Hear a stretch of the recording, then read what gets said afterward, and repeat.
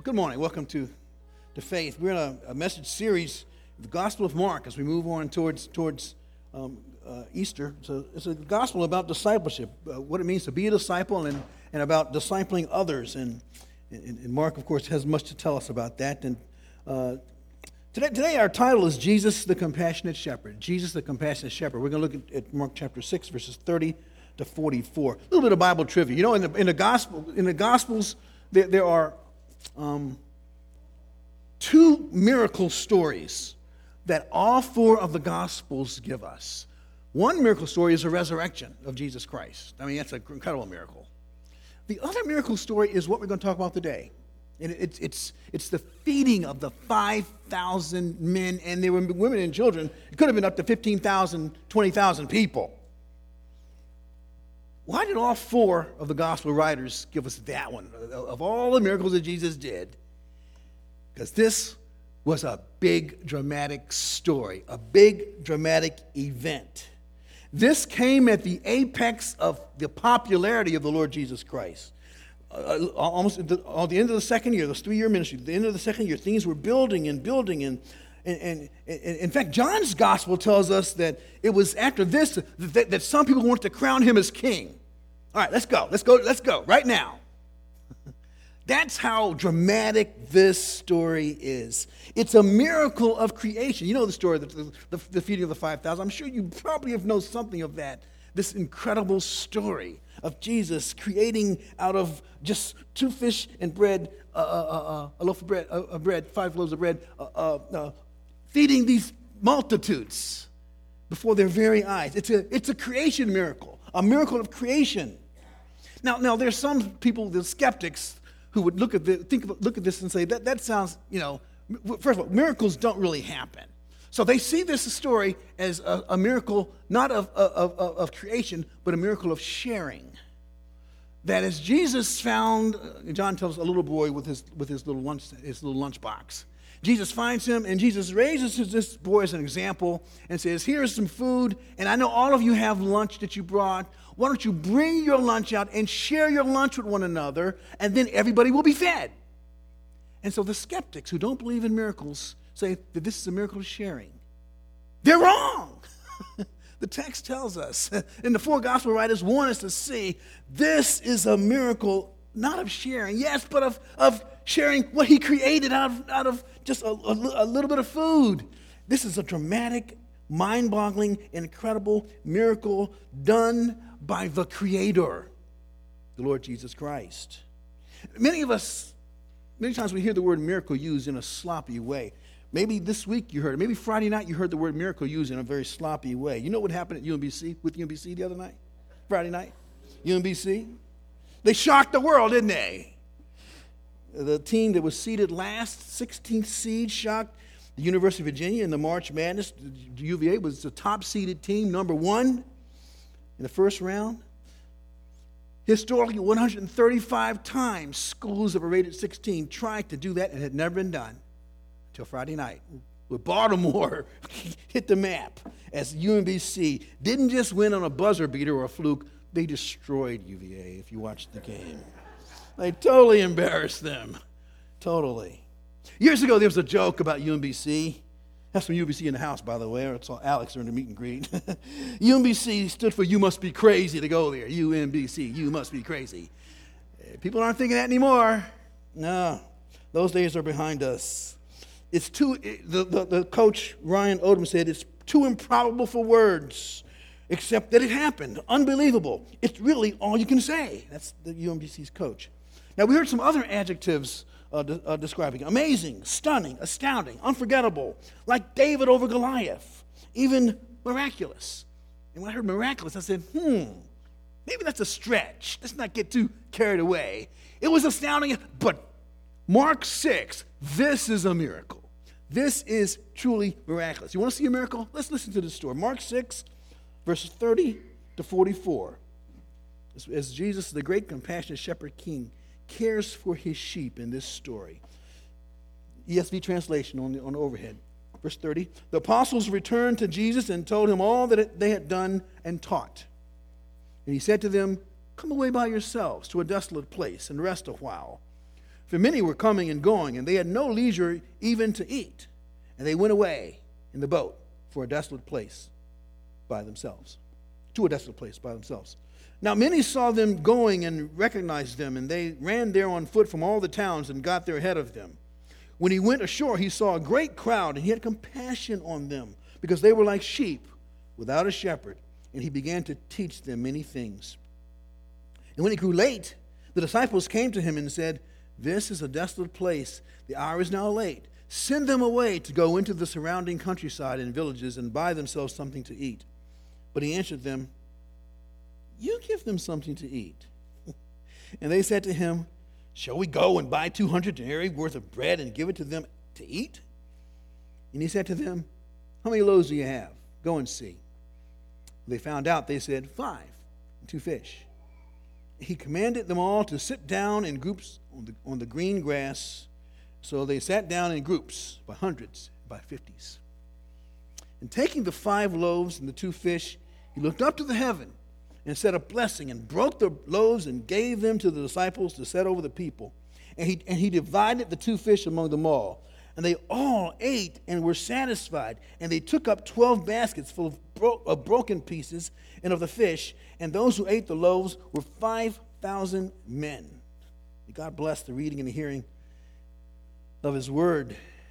But Jesus is like David, the shepherd king in the Old Testament. He has the authority and the power to act for those who he cares for.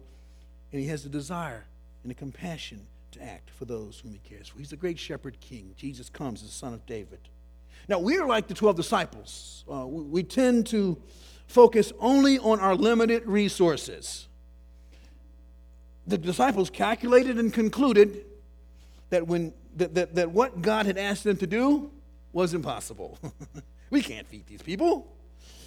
In their own strength, with their limited resources, they were correct. And they are us, facing tough, seemingly impossible tasks in our lives. When we get to feel that way, we need to remind ourselves who it is that we serve, who it is that we know. The one we serve and know is the great shepherd who provides from unlimited resources. Jesus, the great shepherd, he can meet all of our needs. We need to understand that no matter where we are, what kind of needs we have, we can have the confidence that the Lord Jesus Christ can and desires to care for us in that way. This is a passage in a lot of ways about leadership. So all the 4 Gospels have it, but Mark focuses, I think, on the leadership aspect. And a leader is anyone with followers, anyone who has what I call the ministry of influence. And you might be saying, "Well, I'm not a leader, so I can shut down." Now, time out. I mean, if there's anybody who's looking at you, listening to you, following you, or who you're trying to influence, you're a leader. And the principle that we're going to talk about here about leadership is for you. Jesus provides, first for the crowds, we're going to see that. Then we're going to see he provides through the leaders, through the apostles. And then lastly, we're going to see he provides for the leaders, for the apostles. Okay? First, he provides for the crowds. We're going to just overview this whole passage in a couple movements. The first movement is the escaping of verses 30 and 32, the escaping. In the context, the 12 have gone on a mission trip that he sent them on. John the Baptist has been beheaded. He sends them on a mission trip. This is the return from that mission trip. And it's interesting, verse 30, there for the first time in the Gospel of Mark, he doesn't call them the disciples. He doesn't call them the 12. He calls them apostles. Apostles. Greek word apostolos, the one sent. In fact, it comes from the military realm of that world. It was an official delegate from a king, an apostle, one sent as a dispatch with military force and power and authority. Apostle. And you just use the New Testament used that word. One sent with authority from King Jesus. The escape. Of course, they've come back, returning, and they've got great things to share with each other and to share with Jesus. We get a glimpse of that from some of the other Gospels. And so Jesus says, let's have some R&R. Let's get away. Come away by yourselves to a desolate place. Let's rest. And they didn't have time to eat. So, we have a map. I want you to look at this map because there's the Sea of Galilee. It's very important to understand what's going on in terms of the geography of this passage. Because they're over here and they want to get on a boat and get away, which was their pattern. But people are following not just Jesus, the 12. They follow because you see, when you follow Jesus' people, eventually they're going to lead you to Jesus. So the people who are following the leaders to get to Jesus, they get to Jesus, and so people want ministry from Jesus, not just from the leaders now, from the apostles. But they want R&R. So they get on a boat, so let's go around the other side of the lake, thinking that they can escape the people who want ministry.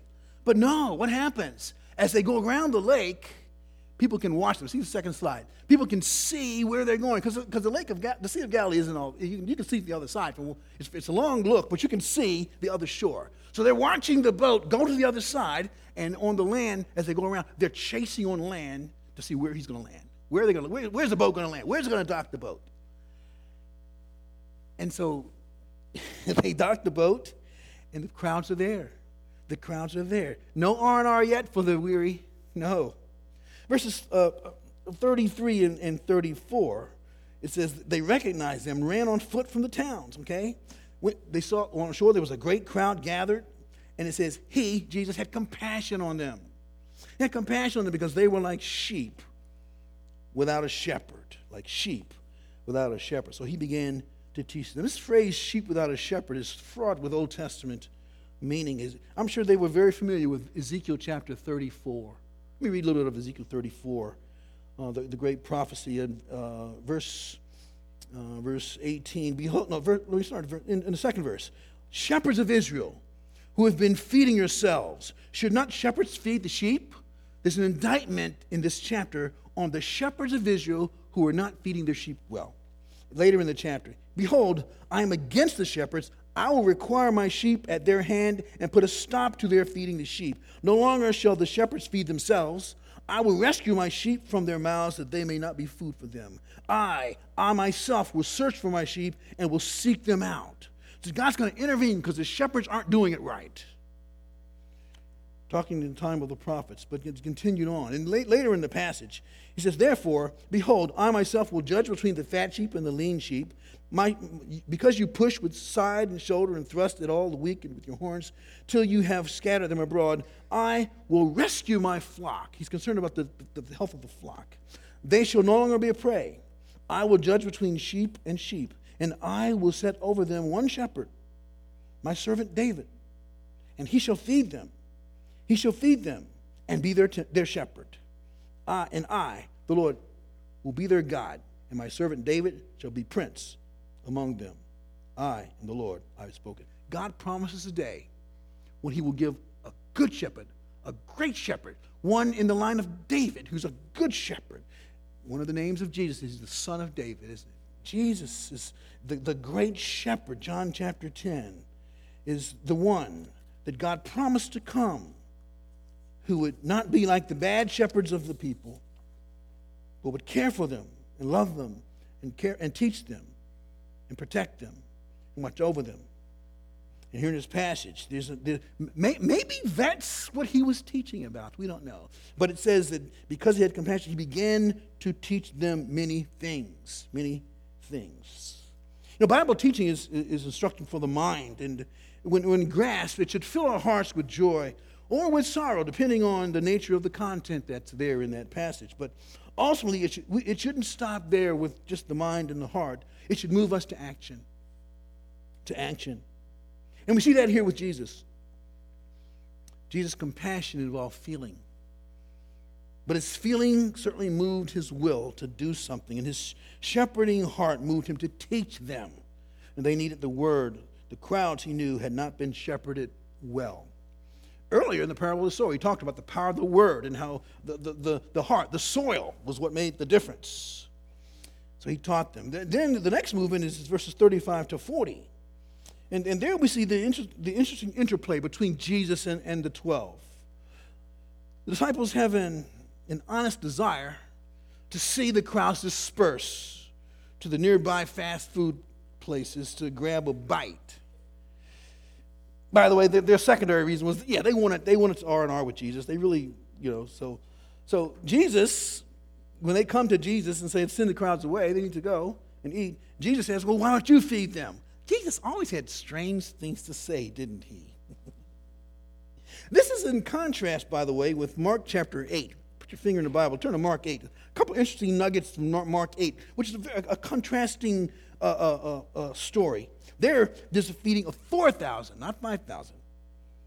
There, it seems to be geographically more of a Gentile area than a Jewish area. It's fascinating when we compare the two stories. But here's another contrast. It begins in chapter 8, verse 1 of Mark. In those days when, again, a great crowd had gathered and they had nothing to eat, he, Jesus, called his disciples to him and said to them, now again, this is after the feeding of the 5,000, his 4,000, and Jesus takes the initiative here and says, I have compassion on the crowd because they've been with me now 3 days and have nothing to eat. And if I send them away hungry to their homes, they will faint on the way. And some of them have come from far away. What's he doing? He's trying to remind them that earlier when they were at the Jewish crowd, they were eager that the people would eat. But now among the Gentiles, they're not as concerned. They're not as invested in this with the Gentiles. It's a pattern throughout the Scriptures. So Jesus is reminding them, just as I cared for the Jews, I care for the Gentiles as well, guys. And if you read on in that chapter, you'll see the frustration rising in Jesus at their lack of understanding of his heart for the non-Jewish people. Another nugget of contrast. In Mark 8, he instructs the smaller Gentile crowd to lay on the ground. It's a specific word there. But here in Mark 6, he tells them to lay on green grass. Green grass, this fertile, fresh grass. And these are people who have the covenant of God, and they have the word of God and the miracles of God, and they have the structures in place that could provide for a healthy relationship with the true and living God, but they need to have good under-shepherds, and they don't. They don't. In Psalm 23, the Lord said, the shepherds make me lay down in green pastures. The good shepherd does that. Maybe Jesus was teaching on Psalm 23 on that afternoon. But he's training his 12. And then in verse 41, he takes the 5 loaves and the 2 fish, and he looks up to the heaven, and he says a blessing. It's good to bless your food before you eat it. It's a fish sandwich, but he's going to do a miracle with that fish sandwich. His physical actions are more important there because there's a huge crowd, and they're monitoring what's he going to do next. And all of them can't even see from way far in the back. So he does some physical actions, blesses the food. Then in 41 to 44, there's the feeding, this incredible feeding. As he goes into the basket and pulls out food, and then he pulls out more food, and they say, well, how did he get all that food from the baskets? And he just keeps, and can you imagine the look on people's faces as this occurred? Incredible. The crowds were hungry, and Jesus provided for the needs of their body. There's an implication here for us. Holistic ministry of Jesus is important for the church. Do not just minister to souls, but minister to bodies as well. Body and soul. In James chapter 2, there's a great discussion. What good is it, my brothers, if someone says he has faith but does not have works? Can that faith save him? If a brother or sister is poorly clothed and lacking in daily food, and no one of you says to them, go in peace, be warmed and filled, without giving them the things needed for the body, what good is it? So also, faith by itself, if it does not have works, is dead. But someone will say, you have faith and I have works. Show me your faith apart from your works, I'll show you my faith by my works. You believe God is one, you do well. Even the demons believe and shudder. Don't be the kind of believer who believes only in faith, only in the soul, but doesn't believe in works, the body. We believe in word and deed. We're holistic people because Jesus had holistic ministry and encourages us to. But also Matthew chapter 10, he talks about body and soul here. Listen to this. He's in the context of teaching them about missions. Do not fear those who kill the body, but cannot kill the soul. Rather, fear him who can destroy both soul and body in hell. Soul and body. soul and body. The priority, yes, we have bodies, but our body's going to waste away, but our soul is going to endure forever. Don't forget that. Nevertheless, this doesn't minimize the importance of the physical. See, the gospel has an inherent holistic transformation when it's unleashed. And the gospel, you see, is Jesus. When Jesus is manifested, unleashed, that's what happens. Who he is and what he did. When that's understood, transforming things happen. People are transformed. History is transformed. When we talk about word and deed ministry, all we're doing is staying in track with what Jesus is all about. And Philip Keller wrote a great book about Shepherd's Look at Psalm 23.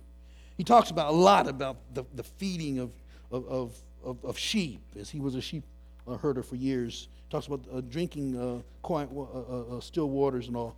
Just one quote from him. He talks about a sheep. A hungry, ill-fed sheep is ever on its feet, on the move, searching for another scanty mouthful of forage to try and satisfy his gnawing hunger. Such sheep are not contented. They do not thrive. They are of no use to themselves, nor to their owners. They languish and lack vigor and vitality.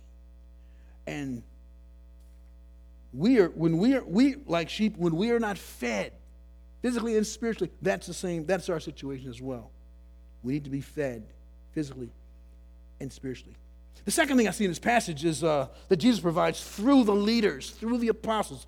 Verse 41. We'll zero in on that right now. Not only is Jesus willing, but he's able.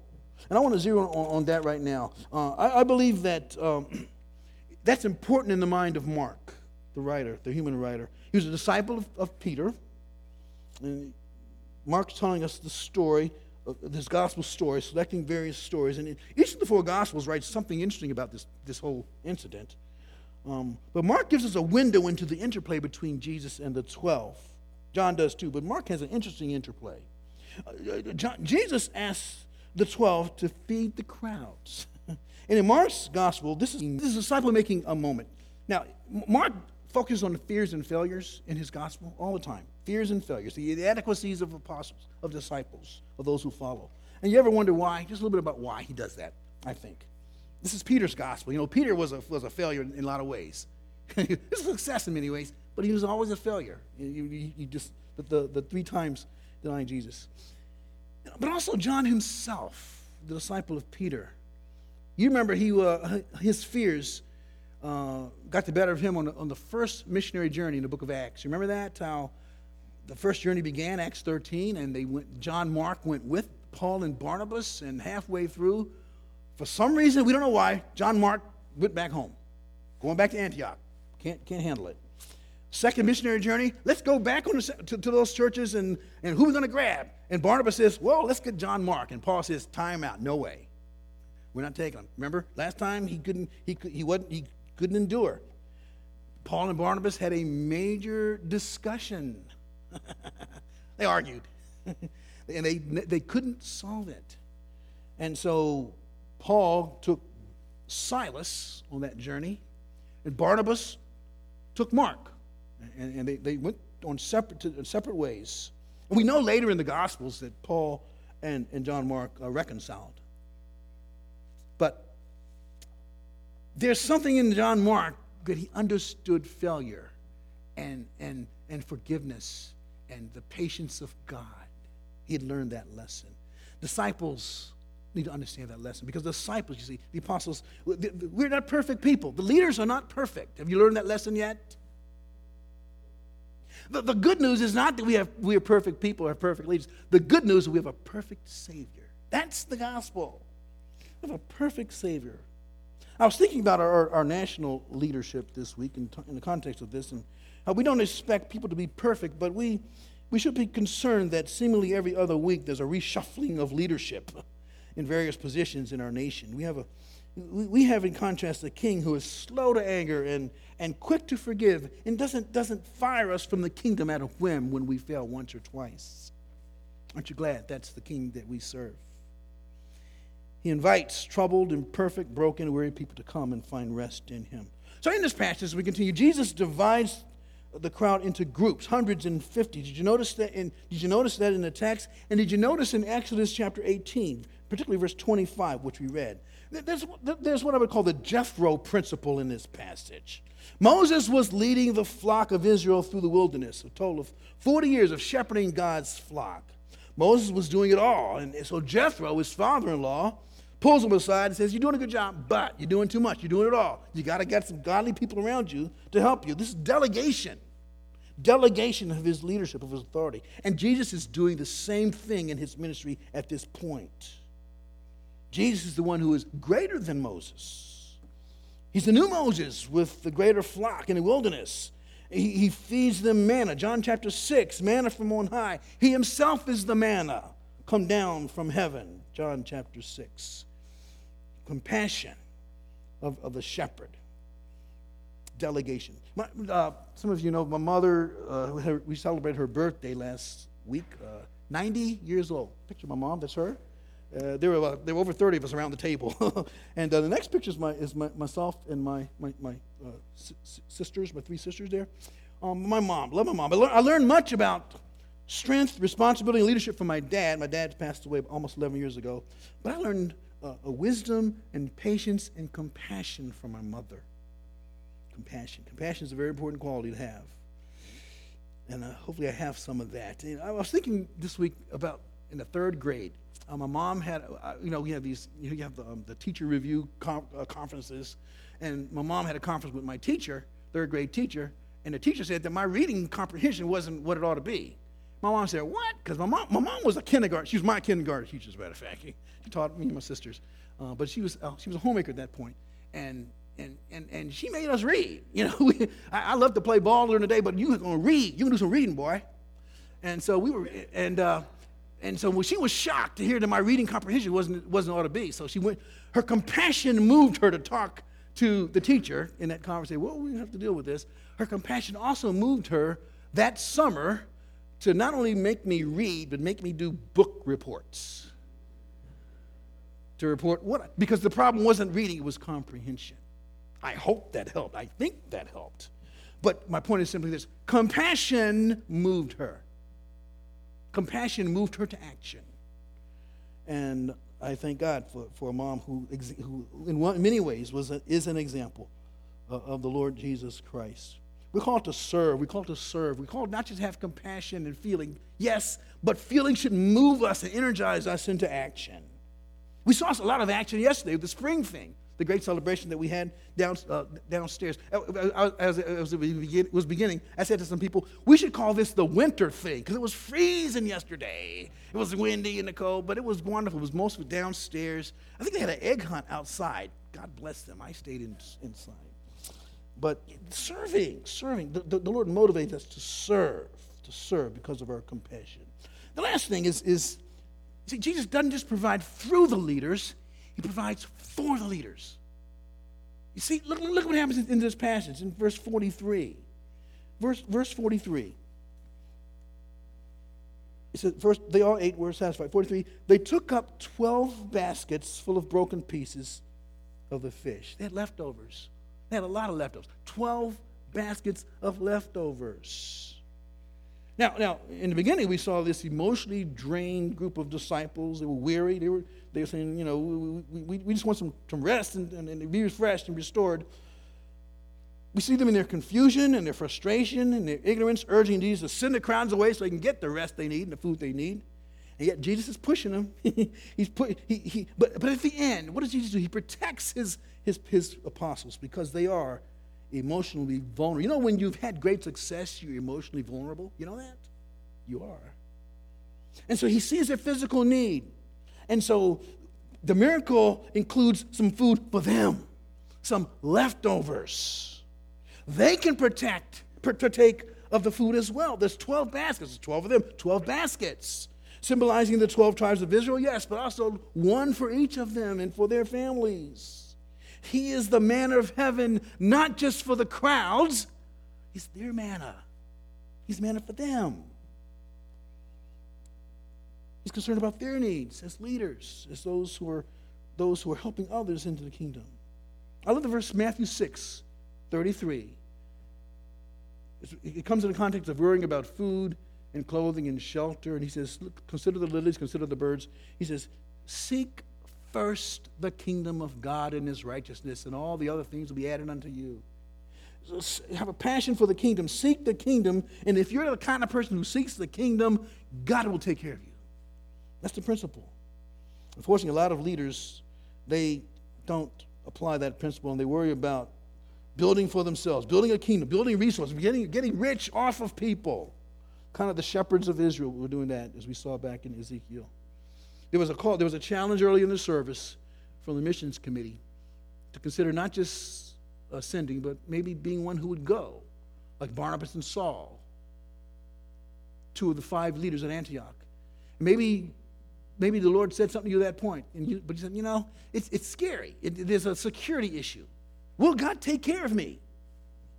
Will God be able to take care of my needs if I'm able to serve him on the front lines like that? Well, God has a history of doing that for people who trust him, who step out in faith. Like most pastors, I am not rich, but I am not poor either. I haven't missed many meals, as you can tell. God has taken care of me and my wife and my children. I was just reviewing this. I spent 11 years on InterVarsity staff, which means I had to raise support.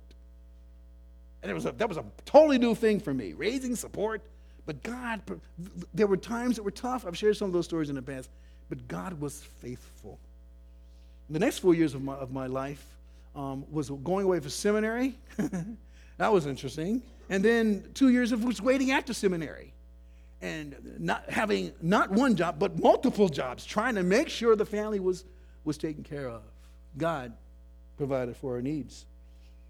First Church, Forest Park, small church across town, 9 years, the Lord took care of us. And I've been here 18 years, and the Lord still continues to provide. If you're concerned about God's provision, God provides. God provides for you if you seek first the kingdom of God.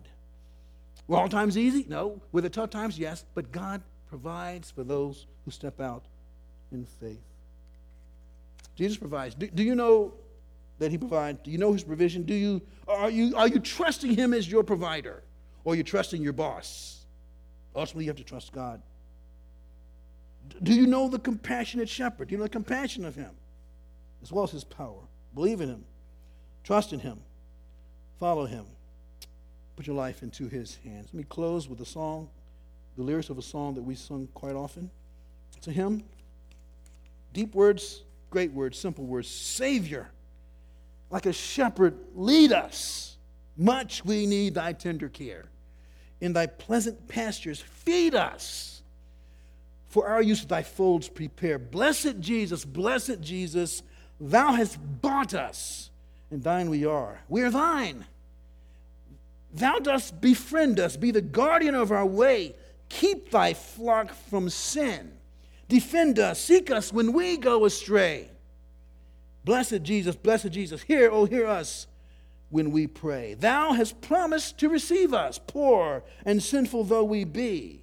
Thou hast mercy to relieve us, grace to cleanse and power to free. Blessed Jesus, we will early turn to thee. Early, let us seek thy favor, your grace. Early, let us do thy will. Blessed Lord and only Savior, with thy love our bosoms fill. Blessed Jesus, thou hast loved us, love us still. Blessed Jesus, thou hast loved us, love us still. Jesus, the great, almighty, compassionate shepherd who loves his own. Trust him even today. Let's pray.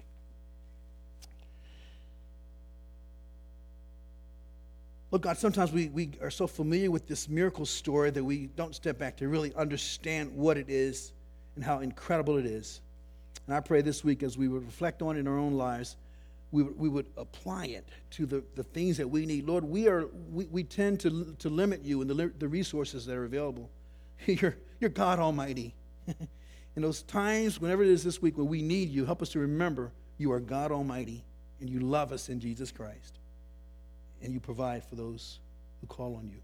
I would pray for some who don't trust you even now, Lord. Give them hearts of faith that hope in you and call on you. And we'll pray, give you thanks in Jesus' name. Amen. Amen. Let's sing a cappella. Stand up and sing the song Our God, the verse and chorus, reminding us of the power of God. Water you turned into wine, open the eyes of the blind. There's no one like you, none like you. Into the darkness you shine, out of the ashes we rise. There's no one like you, none like you. Our God is greater, our God is stronger. God, you are higher than any other.